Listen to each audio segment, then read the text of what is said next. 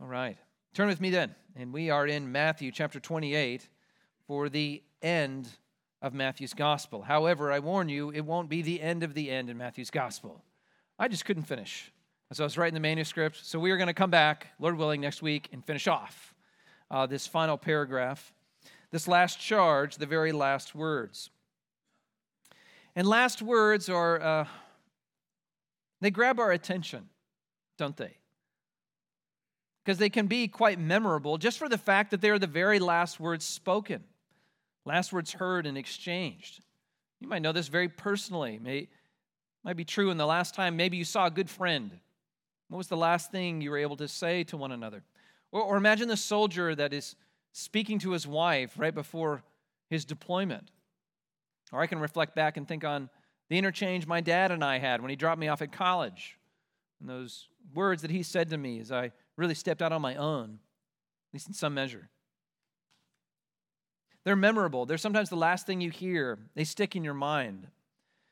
And of course, that can be particularly true for the very last words one might say, the last words of this life. Again, they capture our attention. Sometimes they can be funny. Sometimes, even as a person approaches death, it will be rather ironic. This was true for one general, Union General John Sedgwick. He was chiding his troops for ducking an enemy fire, and he assured his troops, "I'm ashamed of you. The enemy couldn't hit an elephant at this distance." And then, wouldn't you know, the enemy hit him. No elephant, but hit the general, and he died moments later. It's ironic. Those were his last words. Or more heroically, again, to venture back into American war history, Nathan Hale, that Revolutionary War spy, he was captured by the British, but he inspired the side with his last words before they executed him when he said famously, "I only regret that I have but one life to lose for my country." Last words can stick with you. As you remember back on the person, you reflect on who they are and what they were and what they said, those last things can reside with you. They stick with you. They ring in your ears. And certainly, that is why, as Matthew is wrapping up his gospel, he gives us Jesus' words here at the end. He wants you to walk away from this whole picture of Jesus' death for your sin, burial, and resurrection with these last words ringing in your ears as the call and the commission that we, the church, are to be about until he comes back. In his last words, Jesus gives us his marching orders. And his task that he's commissioned us is this. See, he charges us. After he has left, he's left us here on earth. And he's given us a mission, a task to be about. And it is this: go to all the nations and make disciples. He's given you the marching orders, church, and here they are. Go to all the nations and make disciples. This is your mission. And we're going to consider this morning 3 truths that will encourage us along in this mission, that we might go to all the nations and be faithful to this command and make disciples among them. And the first truth is this, is we need to realize the desire for the nations. That is, how God longs for the nations. He desires them to himself. We see this as it opens, our text does, in verse 16. Of course, we're looking at what's called the Great Commission. This last call Jesus gives to the church. But to really come to grips with how great this commission is, that is in the eyes of God, you need to recognize the heart of God in it, namely his heart and longing for the nations. So we pick up our text in verse 16, and it reads this way. Now the 11 disciples went to Galilee, to the mountain to which Jesus had directed them. Now, let me remind you where we've been and where we are now in Matthew's gospel. Of course, just over the last few weeks, we've been tracing how, of course, Jesus died for sin on the cross on Friday. And then he was quickly rushed into the tomb. And he remained there on Saturday until Sunday morning. That's what we saw last time that we were in Matthew's gospel. We saw the angel speaking to the Marys at the tomb, telling them Jesus is not here. He's alive. He defeated death and sin, such that they were commissioned to go tell the disciples that story, that Jesus is alive. And as we compare with the other Gospels, we understand the ladies did go. They got to the disciples, and they gave them that message. And from there, Peter and John, they go run over to the tomb to check it out themselves, though they did not yet see Jesus. The women seem to tag along behind them. After the two disciples leave, Jesus then appears to those women. That's where we almost ended last time. And he then commissions the women once again, these first witnesses of the gospel, tells them, you need to go tell my disciples again, my brothers, that I've risen from the dead, and you see proof of it in me. But then two, you need to tell them to meet me in Galilee. Look at verse 10 of chapter 28. Then Jesus said to them, the women, do not be afraid. Go and tell my brothers to go to Galilee, and there they will see me. And then as we pick it up now in verse 16, there they are, the disciples are in Galilee. But understand between verses 15 and 16 in your Bible in Matthew, the other gospel writers recount a number of other events that took place. So verse 10 through verse 15 even of Matthew's gospel, everything's still taking place in Jerusalem. And other things take place in Jerusalem. Jesus first appeared to the women, but then he appears to the two disciples walking on the road to Emmaus. Remember that, Luke 24? That's still near the Jerusalem area. And then Jesus also appears to 10 of the original disciples. And then after that, he's going to appear to 11 of the disciples. That is, doubting Thomas is now there. Of course, he then becomes believing Thomas as he sees the resurrected Jesus. And then after these first few appearances in Jerusalem, finally things move north to Galilee, which is almost where we pick up in verse 16. But the first time the disciples encounter the risen Jesus up north in Galilee, if you recall from John's gospel, is actually once again to a familiar place where they were often with Jesus, but right on the Sea of Galilee, the lake there. Remember, Peter, apparently waiting around for Jesus, returns to fishing. Remember this? And he draws other disciples with him. But it's the same kind of story. He's on the sea trying to fish. What does he catch? Nothing. And then he sees Jesus on the shore, who directs them to make this gigantic catch. And then they bring it in and they eat breakfast with him on the bank, seeing the resurrected Jesus, flesh and bone, face to face. Well, all of those events, the road to Emmaus, the appearing to the 10, to the 11, the interchange on the Sea of Galilee, all of those take place between verses 15 and 16 in Matthew. But Matthew jumps now right north to Galilee, right where they will see Jesus, just as he directed them. And he directed them to a particular mountain. It says there in the end of verse 16. We don't know where that is. Some great hill in Galilee, to be sure, but we're not sure which one it was. But recall, Jesus had been setting this up this whole time, that he would meet them in Galilee. So if you remember from Matthew 26, when he foretold that they would all desert him when he was struck down, he said, but I'm going to rise from the dead and I'll meet you in Galilee. And then when the two women saw the empty tomb and the angel told them, he's going to meet you in Galilee. And then we saw in verse 10 just a moment ago, they saw actually the women did the resurrected Jesus. And what was the message? Go tell my brothers that I'm going to Galilee to meet you there. So they were getting ready for this trip to Galilee. This is when they were going to be introduced to Jesus, resurrected in a particular call and way. Such that as they anticipated this coming to Galilee, it's likely that they invited others to join them, that they went to the other disciples, it's not just the 11 anymore, but all of those early believers, and was calling them, join us, let's go meet the resurrected Jesus. He's going to meet us up in Galilee. If you remember in 1 Corinthians chapter 15, the Apostle Paul speaks of a time when Jesus appeared to 500 people at once. It was very likely this moment in Galilee on the mountain. So you have the 11 here. You have probably many other disciples, early believers coming to this mountain too to meet Jesus. But why Galilee? What is all this about Galilee? It's so intentional by Jesus. He foretold it.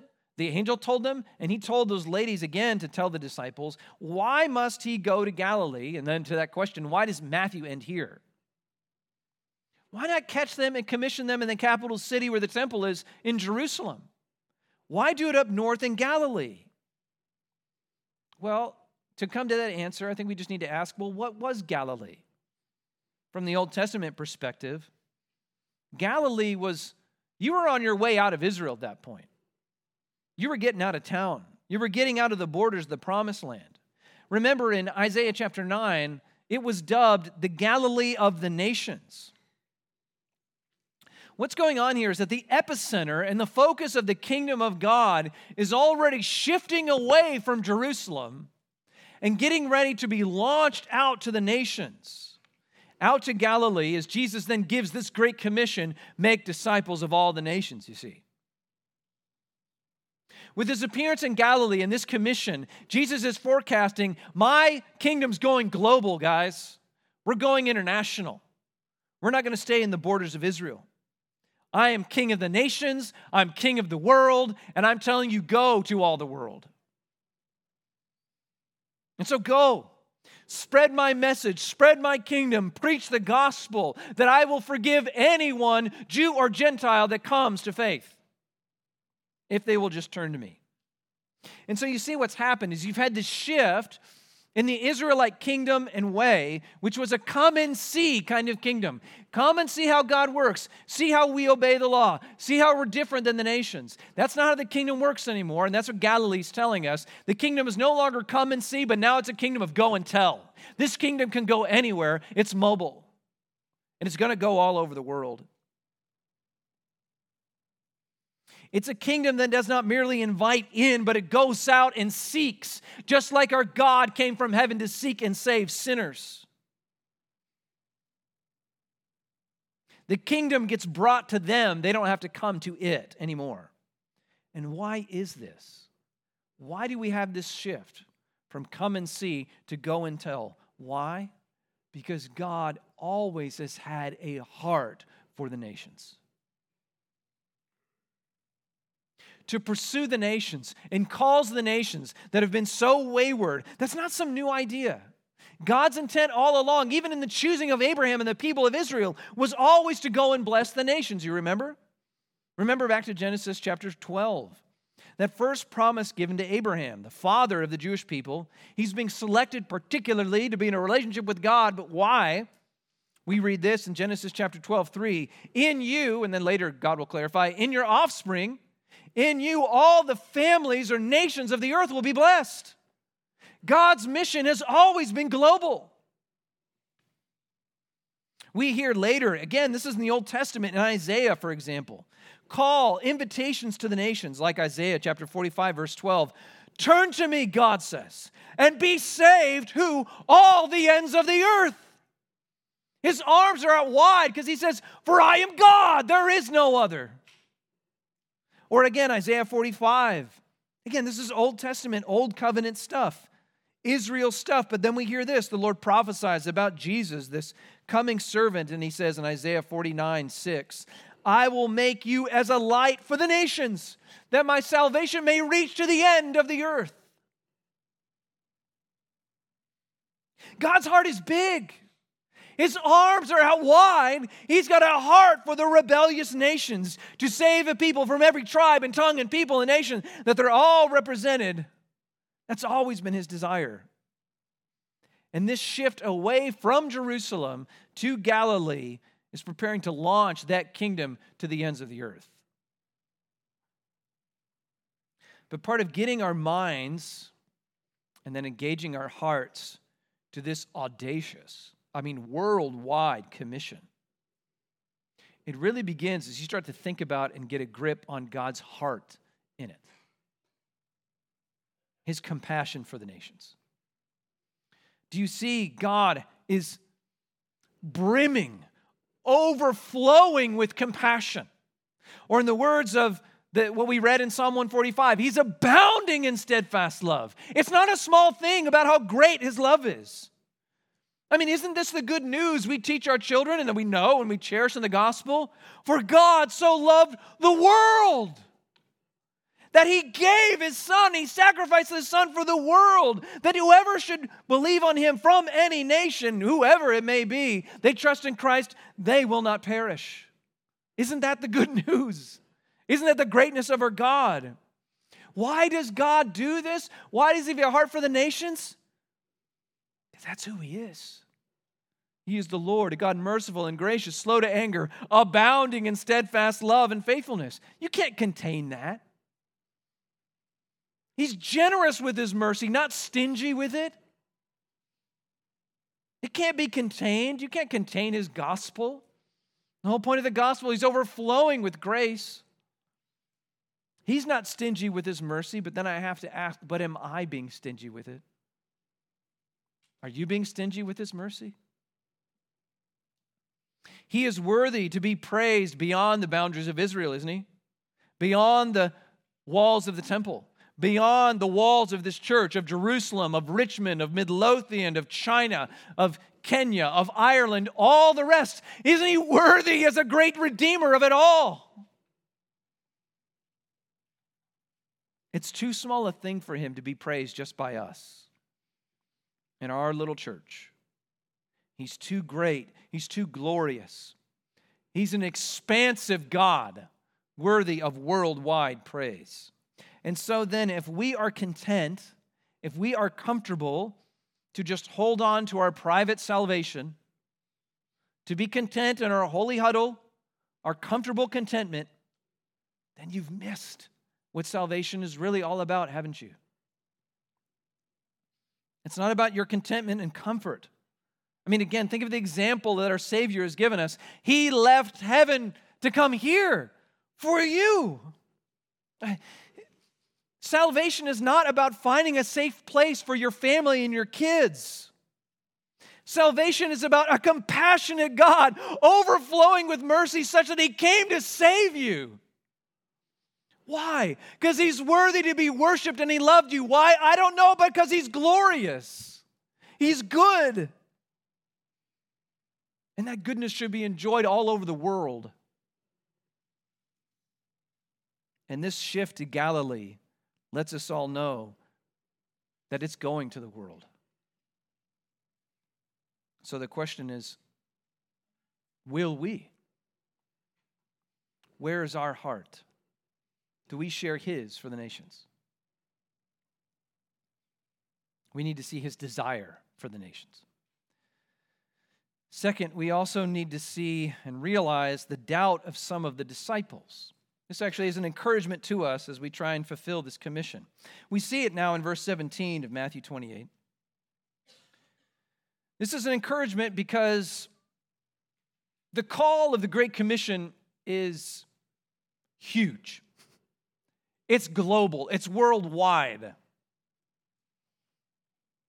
And we discover, though, as we hear that, I already felt it this morning, God, I think you called the wrong guy to this. I can't handle this. And we're going to look at these disciples, and we're going to see they don't seem to be able to handle it either. Because what we find out about these disciples is that they are much like us. They are a mixed bag, a mix of faith and doubt, of boldness and cowardice. Look at this dichotomy here. Look at verse 17 finally. And when they saw him, they worshiped Jesus, but some doubted. First of all, note the right response. Seems most of them had. This really astounding response to the resurrected Jesus, which is worship. I say astounding because, again, you have to reckon with who these first disciples were. They were Jews. And what characterized the Jews was their confession of faith that they only worship one God. They were staunch monotheists. They worshiped only Yahweh.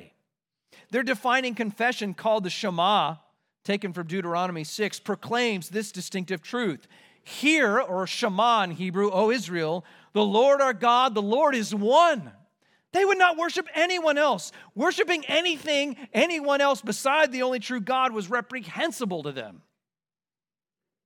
And that's why, in part, the Jewish leaders had such a hard time with Jesus, don't you see? Because what was Jesus doing? He was doing things that only God can do. He was healing the sick, restoring limbs, forgiving sins, raising the dead. 2, beyond that, he called himself God's Son, the great I am. He was Emmanuel, God with us. And Jewish leaders didn't like that. They accused him of blasphemy. There was no way they were about to go bow down to him. Jews never would do that to men.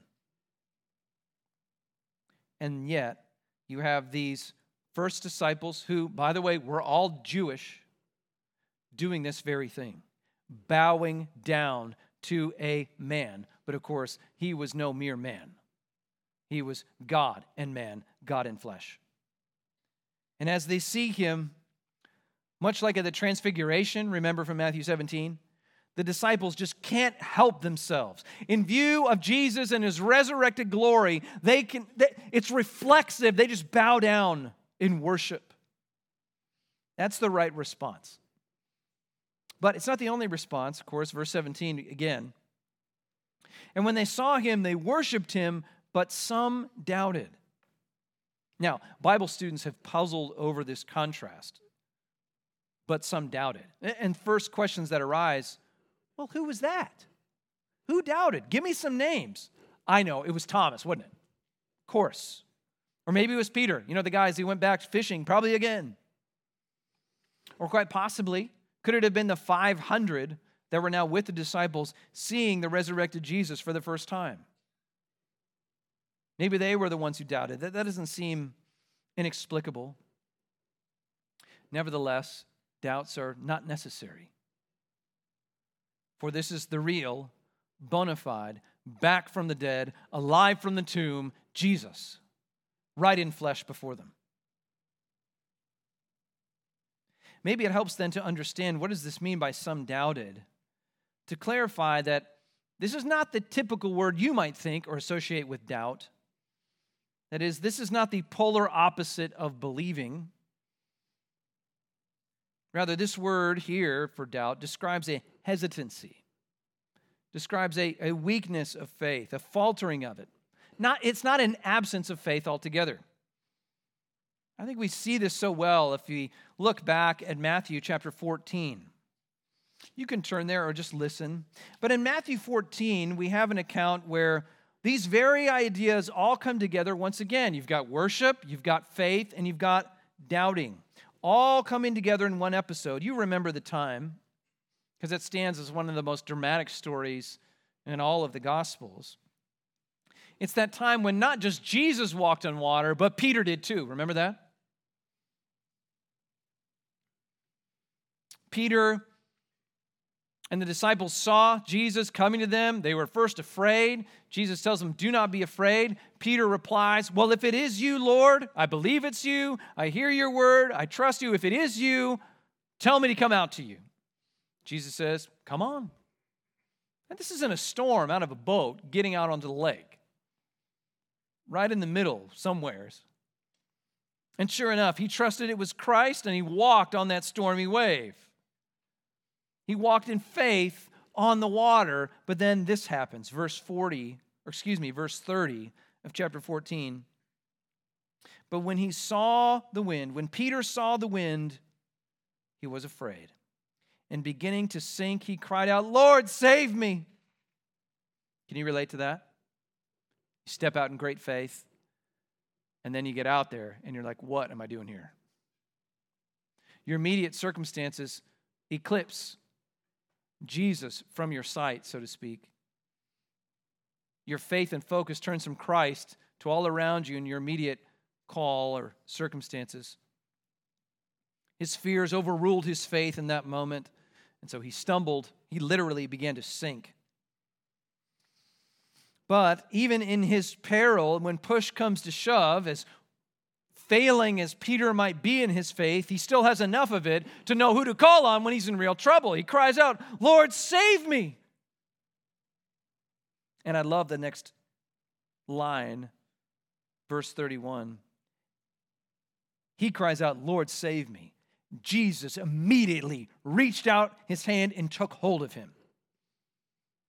Jesus didn't wait for Peter to get his faith all together before he saved him. He just snatched him in his peril. What a gracious Christ we have. But as he does save him, Jesus does have a word for Peter. And he says this, the end of verse 31, O you of little faith, why did you doubt? And that's the same word doubt that we find in Matthew chapter 28. More, why did you hesitate is the notion of the verb.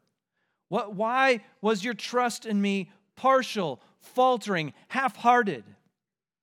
There's no need to hesitate, Peter. I'm Lord of creation. There's no need to doubt. I had you the whole way, the whole time. And yet, I think this illustrates well, doesn't it, the faith of all believers. We believe, but then our faith at times is rather weak, isn't it? We cry out, I believe, but help my unbelief, O Lord, noticing that in our heart.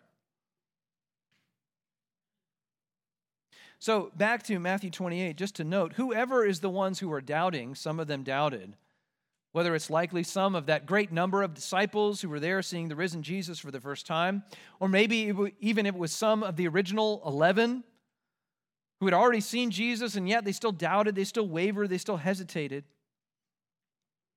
Either way, you see these disciples, they're a mixed bag of worshipers and doubters, believers and waverers.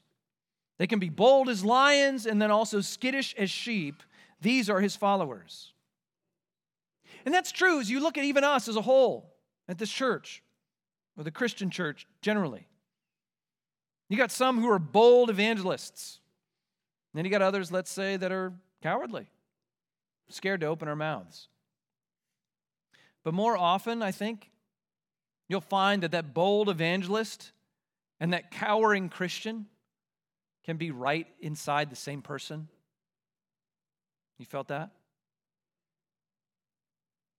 That the trusting saint can just the very next day be the fretting worrier. We are worshipers. This is who we are. We believe, but then we doubt. We worship Jesus, and then we worship other things. And we're back and forth, back and forth. Can you relate to that kind of faith?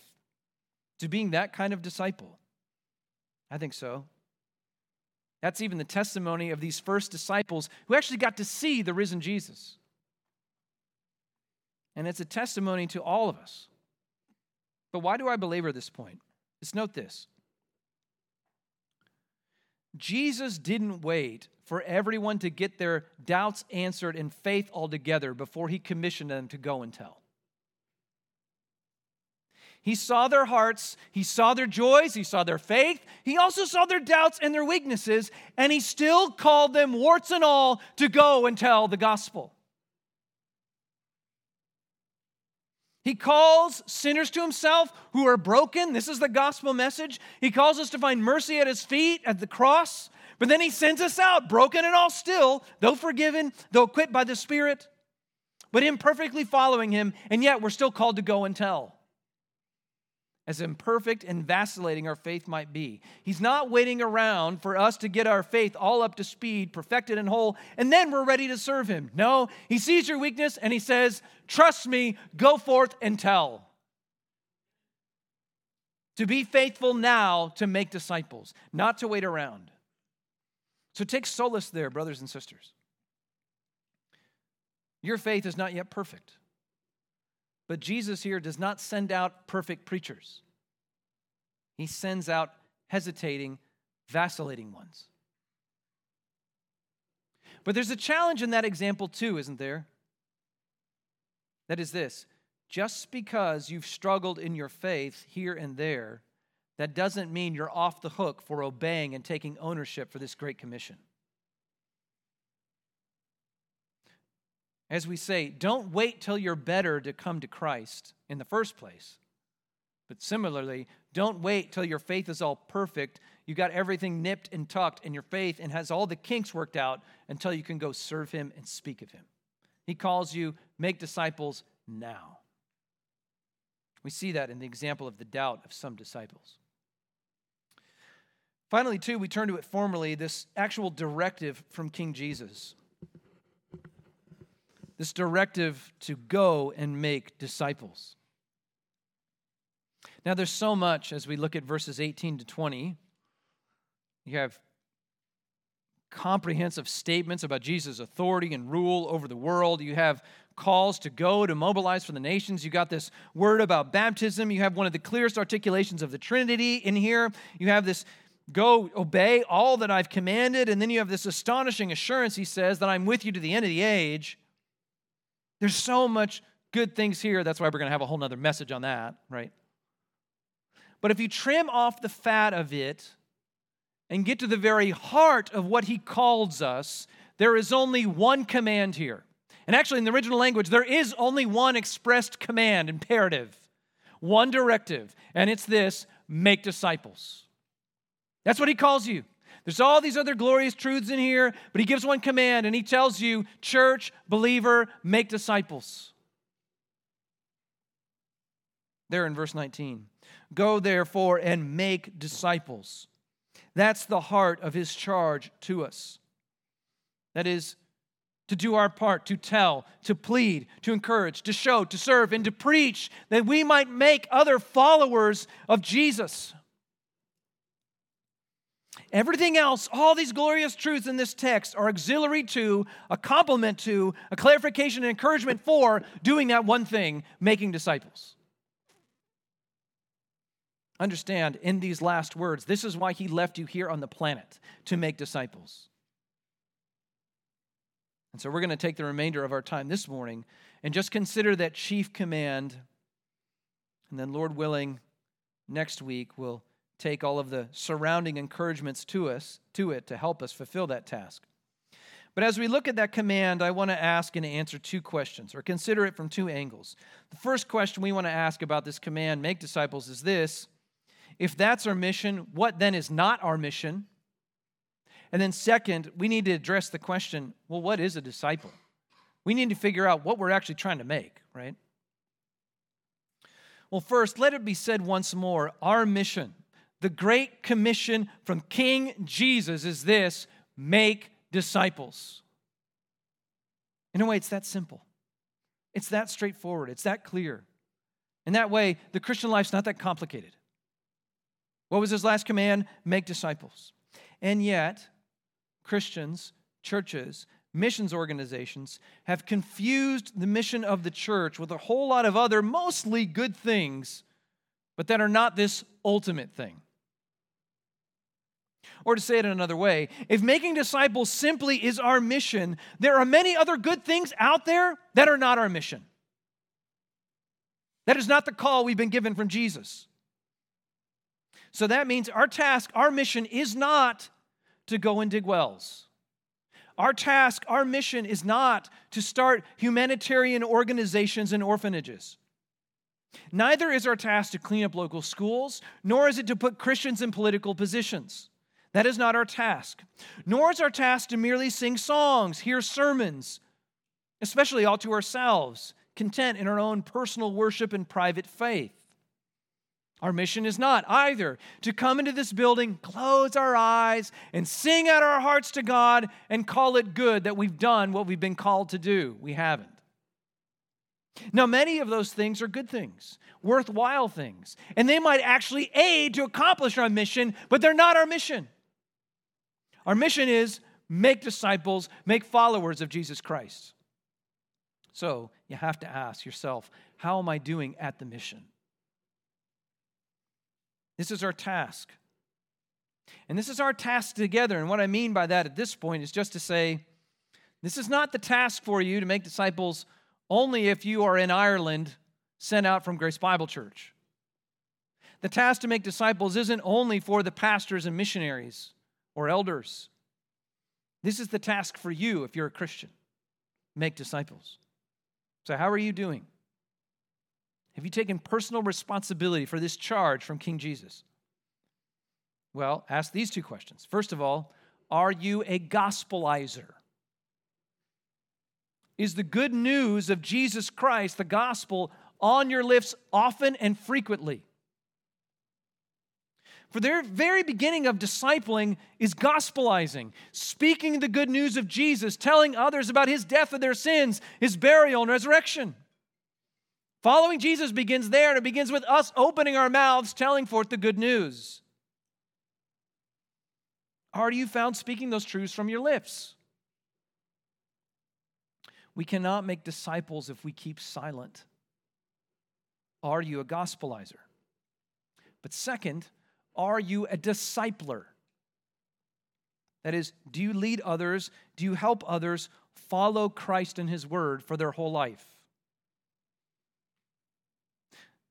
Part of discipling is helping one another do that, you see.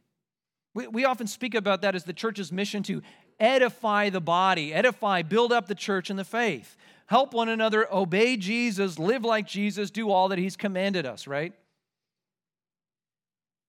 But of course, you realize then that to make a disciple is not a one-time event, but it's a lifelong commitment. In a similar way, it's the difference between, if we can put it this way, merely giving birth to a baby. I grant there's nothing mere about it. That's huge.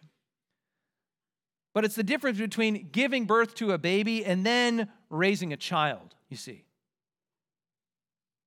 You have not made a disciple if you just bring them to faith or speak the gospel at them. You might make a convert, but that baby Christian needs to be discipled, taught more and more about his new master, taught more and more about his master's mercy, taught more and more and shown what it means to live like Jesus. Again, that's our mission. Not just to speak good news or to make converts or to get decisions or make confessions. We make disciples, lifelong followers of Jesus. As an example, here Paul's, I would say, re-articulation of this mission as he spoke to the Colossians. He said this is Colossians chapter 1, verse 28, you know it. Christ we proclaim, Paul writes, warning everyone and teaching everyone with all wisdom that we might present everyone mature in Christ. Mature in Christ means to live like Christ, to obey Christ. That's our goal. That's our mission. We go out with the gospel on our lips to bring people to profess faith in Christ and then teach them and train them to live like a disciple of Jesus. Which that brings us to our last question then that we must answer. Well, what are we trying to make? What is a disciple? And briefly, I want to say it's three things. First of all, the word disciple in the Greek has two major overlapping connotations. And first of all, that is, the disciple is a learner. A disciple is a learner. It's one who learns from their teacher, their master. We saw this actually at the very beginning in Matthew's gospel when Jesus gave his first extended sermon. Remember this? Of course, we're talking about the Sermon on the Mount. And it begins like this. This is Matthew 5, verse 1. Seeing the crowds, Jesus went up on the mountain, and when he sat down, his disciples came to him. Well, what's he going to do for them? What's going to distinguish them as disciples? We go on in verse 2. And he opened his mouth and taught them. To be a disciple of Jesus is that you learn from him, you learn about him, you learn what he did for you, you learn what he's commanded you to do. Practically, then, we know that means today. That means you know and study his word. You come to know Christ, you know what he's like, you become acquainted with all of his character, and that comes as you become acquainted with his word, the scriptures. You cannot be a disciple if you will not hear and listen and learn from God's word. Disciples are learners. Second, the other key aspect of being a disciple, by this other aspect of the Greek word, is this, that you are a follower. You're a learner, but you're also a follower. You don't merely learn from your teacher, you obey your teacher. You change your life to match his example and his teachings. You put his teachings into practice. And again, Jesus so masterfully draws this out at the end of the Sermon on the Mount. You remember this? He tells this story at the end of the Sermon on the Mount about these two builders. You had a wise builder and a foolish one. The wise guy built his house on the rock. The fool built his house on sand. One stood, one perished, of course. But what distinguished them? Because that was an analogy. Well, the wise man, like the fool, heard the words of Christ, but then what distinguished him from the fool was not that he only heard it, but he did what Jesus said. And Jesus said this about the fool. This is Matthew 7, verse 26. And everyone who hears these words of mine and does not do them will be like a foolish man who built his house on the sand, who, by the way, his house was destroyed. You can't just learn about Jesus and be his disciple. Memorize his teachings, write his words on your backpacks, or decorate your social media bios with Jesus' words. The question is, do you do what he says? That's a disciple. If I could add one more essential aspect of a true disciple, it's this. He or she is, yes, a learner, a follower, but from the context of Matthew, would also say that he is a member. A learner, a follower, and a member. Now let me clarify. I don't mean one must be a formal member in a local church to go to heaven or to be a true disciple of Jesus. But what I do mean is this, is that there is no going solo in the Christian life. Jesus calls these disciples and assembles them in local churches, congregations. Again, recall in Matthew this glorious word he has about the church. This is Matthew 16, verse 18. After Peter makes the good confession, Jesus assures him and says, "On this rock, the rock of our common confession and faith in Christ, I will build my church."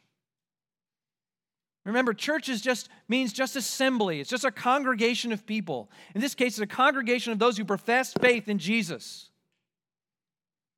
But that means as you're following behind Jesus, you're listening to his teachings, and you're trying to obey them, you can never do that by yourself. You're following with a whole host of others, a congregation, a church, where we hear about in the New Testament often, you are then members of one another, right? In a way then, what's our target? What kind of disciples are we trying to make? We're trying to make learners, followers, and members. Members and partners of our common faith and life in Christ to obey him. That we could together make disciples. And how do we do that?